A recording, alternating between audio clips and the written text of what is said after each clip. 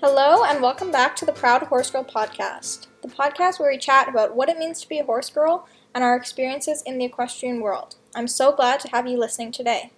Today is another solo episode with me, your host, Annika Stadelweiser. Don't worry, next week we will be back with another awesome guest, someone who equestrians in both Edmonton and Calgary will probably be familiar with. But first, I wanted to do a bit more of a deep dive episode with just me. In going through these episodes and interviewing these people, I've been realizing that I maybe didn't let you guys get to know me well enough in the first episode.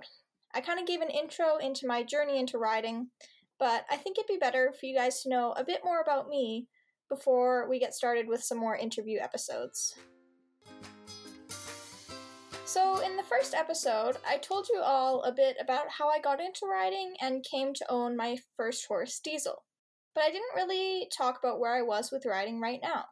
Obviously, I still own Diesel, but for the past 4 years, I've taken a break from competitive riding and have stayed out of the show ring, and this has actually really influenced my perspective as an equestrian, I think. Diesel was even semi-retired at one point due to an injury and some underlying health issues, and then when he wasn't retired, it was really just pleasure riding. I didn't ride very often. But in January of last year, I found him an excellent lease rider, and I was able to devote more time back to riding. And I just had a really great team as well, devoted to kind of his care, his body work, getting a really great farrier and some good wet work. And really, he's in better shape than he's ever been almost at 19 years old, which is I'm so happy with that. I'm really impressed with him. And we actually have plans to enter the show ring again in the spring and to try dressage for not the first time, but before we just dabbled and now we're kind of jumping in feet first. So we were jumpers for a long time previously before we took our break from competition. And I was the kind of kid who I always thought the bigger the better in terms of jumping, and I was always asking the jumps to be put higher. I basically thought I was invincible, which, with a horse like Diesel, he's so honest, he's so forgiving. It was easy to kind of ride that way because he really never put a foot wrong. I can count on one hand the times that I've fallen off of him, and most of them, if not all of them, have not been his fault, and none of them have been, I've never been injured from falling off of him, I guess. So, knock on wood. But, he's been a very good horse. So we even won our barn's high jump competition 2 years in a row, jumping 1.20 meters.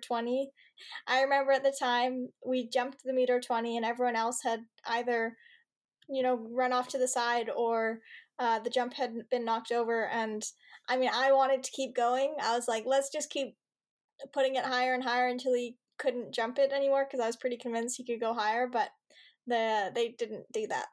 They said that's good. You can jump 1.20 meters and be done. So, but he was an excellent jumper. Like I said, he will jump anything from any distance. He just has a heart of gold and he tries so hard. And yeah, he was just an amazing jumper for me, and we had a lot of fun. Yeah, I never had any accidents or anything, but after 4 years of just very minimal jumping, when I was jumping, it was pretty low heights, nothing above 3 feet. And I just kind of lost my nerve a bit, but also I just lost my love of that part of the sport. I took him cross country this past summer, and I was noticeably backed off and nervous. He was raring to go, but I don't enjoy jumping the way I used to, and I really have found a love for dressage these past few months for a couple of different reasons, which I'll go into later. But Diesel is still more than content to jump with his leaser. He loves jumping and always will. But I'm much happier just watching them do it these days, and I'll stick to the flat work. I'm really excited about dressage right now because it presents more of a challenge for us than jumping ever did, because for us, jumping was very easy. Like I said, Diesel, he was a kind of point and shoot kind of horse. It didn't take a lot of work, and, it wasn't very challenging for us. We got a lot of red ribbons. But he is not a dressage horse at all, so that is a big challenge, and it's already been fun to kind of progress in different ways and to kind of just have that new aspect of our relationship. And after 9 years, it's fun to kind of experience like clicking in different ways and having different challenges come after 9 years of having him as my horse. So I'm really excited.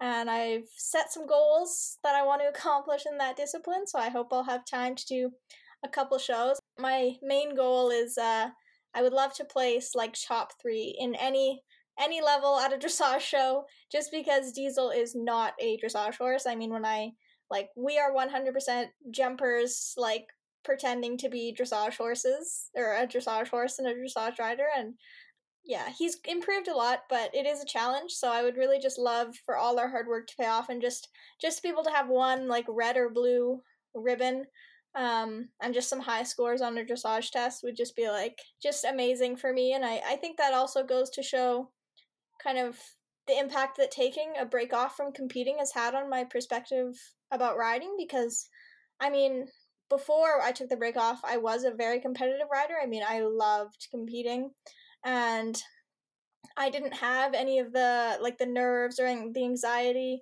that some of my friends had around competing. I mean, I was just every element of horse shows. I loved it. I wanted to win. I was very competitive, and I had a horse who was also very competitive, so we did win a lot, and I took a lot of pride in that. But I think just taking the time off kind of had me reevaluate my priorities and realize that A, I love spending time with my horse more than competing, but B, it's not very fun to win if it's not a challenge. And we had gotten to the point where it wasn't really a challenge.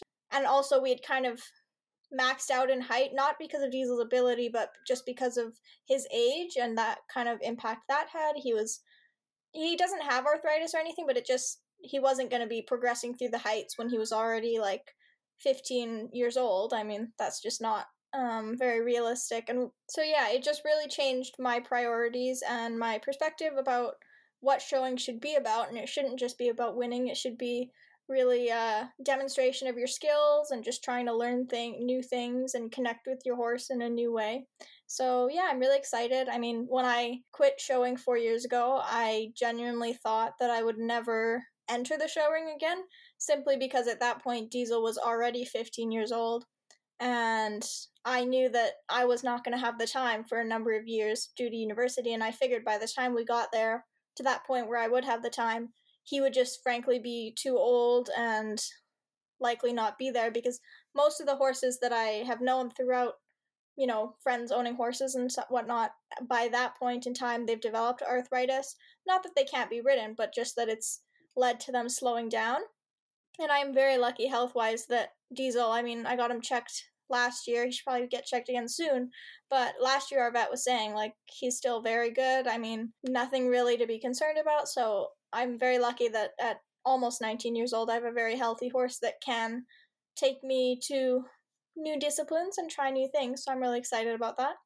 That was a bit of a long tangent to explain that, but, that's okay. And so one question I ask all my interviewees is what is one thing you wish to change in the horse world or educate horse people about? And I really like this question because I think it really underlines why I made this podcast. I think I made this podcast to create a community within our local horse community, but also larger. I mean, I do hope for this podcast over time to interview kind of bigger guests that are outside just the Edmonton/Calgary area.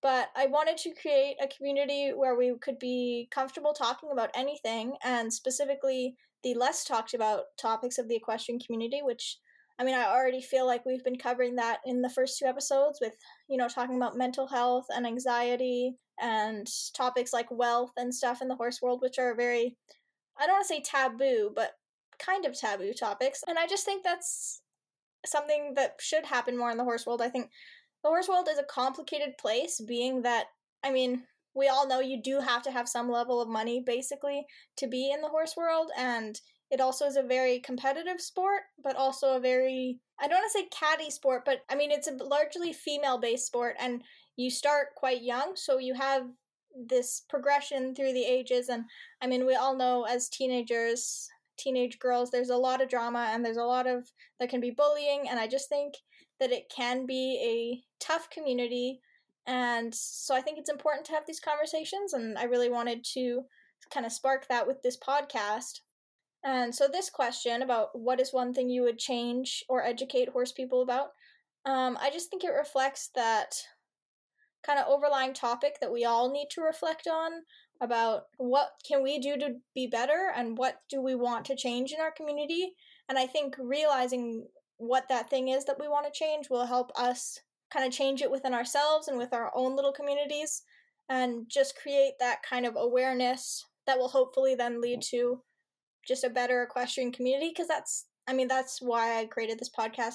That's what I really want, because frankly, I have had a lot of bad experiences in the horse world and struggled to connect with horse people because of some of those bad experiences. And I don't take the blame off myself entirely for that. It was, growing up, I was not some angel who was immune from, participating in the drama and some of the negative aspects of the horse community. But now that I kind of am older and have a bit more like reflection on some of those experiences, I think that this could be a really positive way to kind of just further a more positive, open, kind horse community.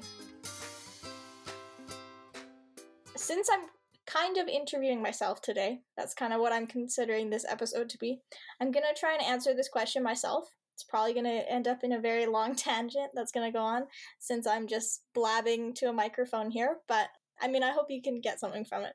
So I think for me, the thing that I would wish to change in the horse community would be the exclusivity. And this applies in a couple different ways. First, in kind of the exclusivity element of once you're in the horse world, sometimes if you don't have, there is some judgment if you don't have the best of the best, or if you can't afford the best of the best. There is some kind of gatekeeping in a way that you can't be part of certain communities, or not everyone is this way, but I certainly do think it exists in some way. But what I wanted to talk about more is the element of exclusivity around the perspective of trainers and barns and of riders, as thinking if you train under a certain trainer or you board at a certain barn, that's it.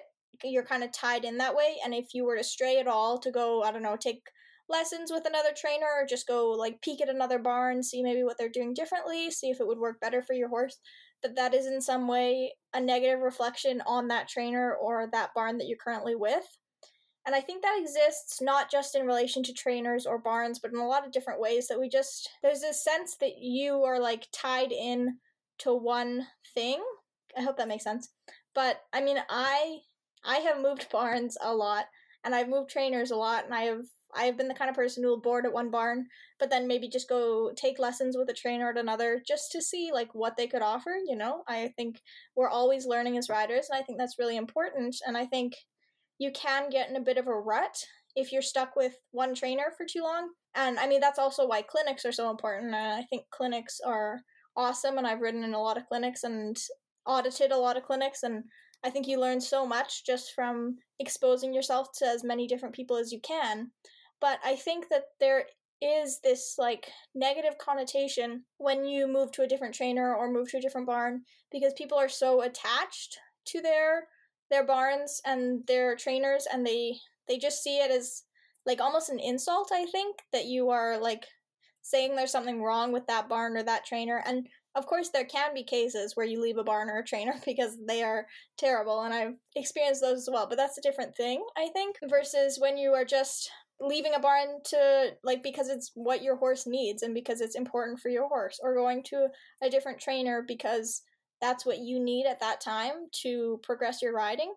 And I've had a lot of my best friendships in the horse world disintegrate and just completely end because someone so-and-so moved barns, or I moved barns, or so-and-so moved trainers, and it just people just don't take it well. And I think this is something that I've seen across the horse community, and it's something that I really wish would change. And because of the personal impact it's had on my life, I just wish that this mindset had never started in the first place. I think it would save people a lot of stress about moving barns, and it would also, save a lot of relationships from ending badly. So I wish that horse people would disconnect the idea of leaving a barn and barn community or a trainer from the idea that this insinuates dislike or disrespect of that barn or that trainer, because 9 times out of 10 we are not leaving for those reasons. It's for factors outside of our control, or it's for our horse's best interests or our best interests. If I was able to stay friends with all my barn friends after leaving barns, and there was no negative, connotation about me leaving, I would have built up a large and substantial horse community at this point. But instead, every time I've moved barns and gone to a new barn, I feel like I've been left to rebuild a new horse community, which just becomes discouraging over time, and frankly is not easy either. I think people are not, at some barns at least, are not as welcoming to new boarders and new riders as they could be. I think we should all go out of our way to chat with the new boarder, maybe ride with them, just say hi. I think because it's hard to be at a barn and to not have that support system and to not have people to ride with and people to, just chat with when you're at the barn, because of course we are there for the horses at the end of the day, but having a strong barn community and good barn friends is just such a benefit, and it's just, we all crave that and we all want that, and we all want these amazing horse friends, and I just think we should all just do our little part to just make people feel more welcome and to just outreach to people a little bit more, and I just think it would just make the horse community a better place, and that's just my little 2 cents. Take from it what you will. So I think that probably helps share a little bit more about A, where I'm at right now with my riding, but also B, really what stemmed me creating this podcast. And it really is a reflection of just kind of where I've come with my riding journey and really some of the negative experiences I've had, because they have made me realize things about the horse community that I would like to see change. And I think there's a lot of things that the rest of us would like to see change as well, because at the end of the day, this is a community that for most of us, we're going to be part of our whole lives. I mean, once you get into the horse world, not that many people leave it. I think especially once you get to being, a certain age, once you pass university, if you're still riding, I think chances are you'll be involved with the horse community for the rest of your life. And I think we want it to be a happy, positive place to be. And sometimes it's not that. But I hope that this podcast can just be a little bit more positivity in the horse world and can help build a little bit more of that community. And maybe over time, maybe we'll see that it will have a little bit of a changing impact. Maybe all these things that we want to educate about and see done differently in the horse world, maybe they'll come to be. And maybe not, but that's okay too. But I hope that this podcast creates a little bit of a community for you. I know that it does for me. Chatting with all the guests is really wonderful, and I love to hear everybody's 2 cents, and I would love to hear from you. If you want to, you can check me out on Instagram at Reverse Eye Photography and leave a little comment, maybe something about this episode that you enjoyed, or something that you would like to see change in the horse world, or something you'd like to educate people about, because I think if we all thought a little bit more about that and listened to what other people have to say, and maybe try to enact their changes in our everyday life, we would have a really wonderful horse community that we could be proud to be a part of, and we could be proud that we were making change within it to make it a better place. Well, thanks guys for listening to me ramble on for a whole, 20 or so minutes. I know it's probably not as interesting as when I have a guest, but I hope you feel you know me a little bit better and you have a bit of an idea kind of what I'm really hoping to achieve with this podcast, and I hope you're even more excited for the next episode. Like I said, it's going to be someone who I think equestrians in Calgary and Edmonton will both recognize. I'm really excited to have this guest on, and for all the guests to come. I hope you keep on listening, and we'll see you next week. And thank you guys all for listening today. This has been the Proud Horse Girl podcast.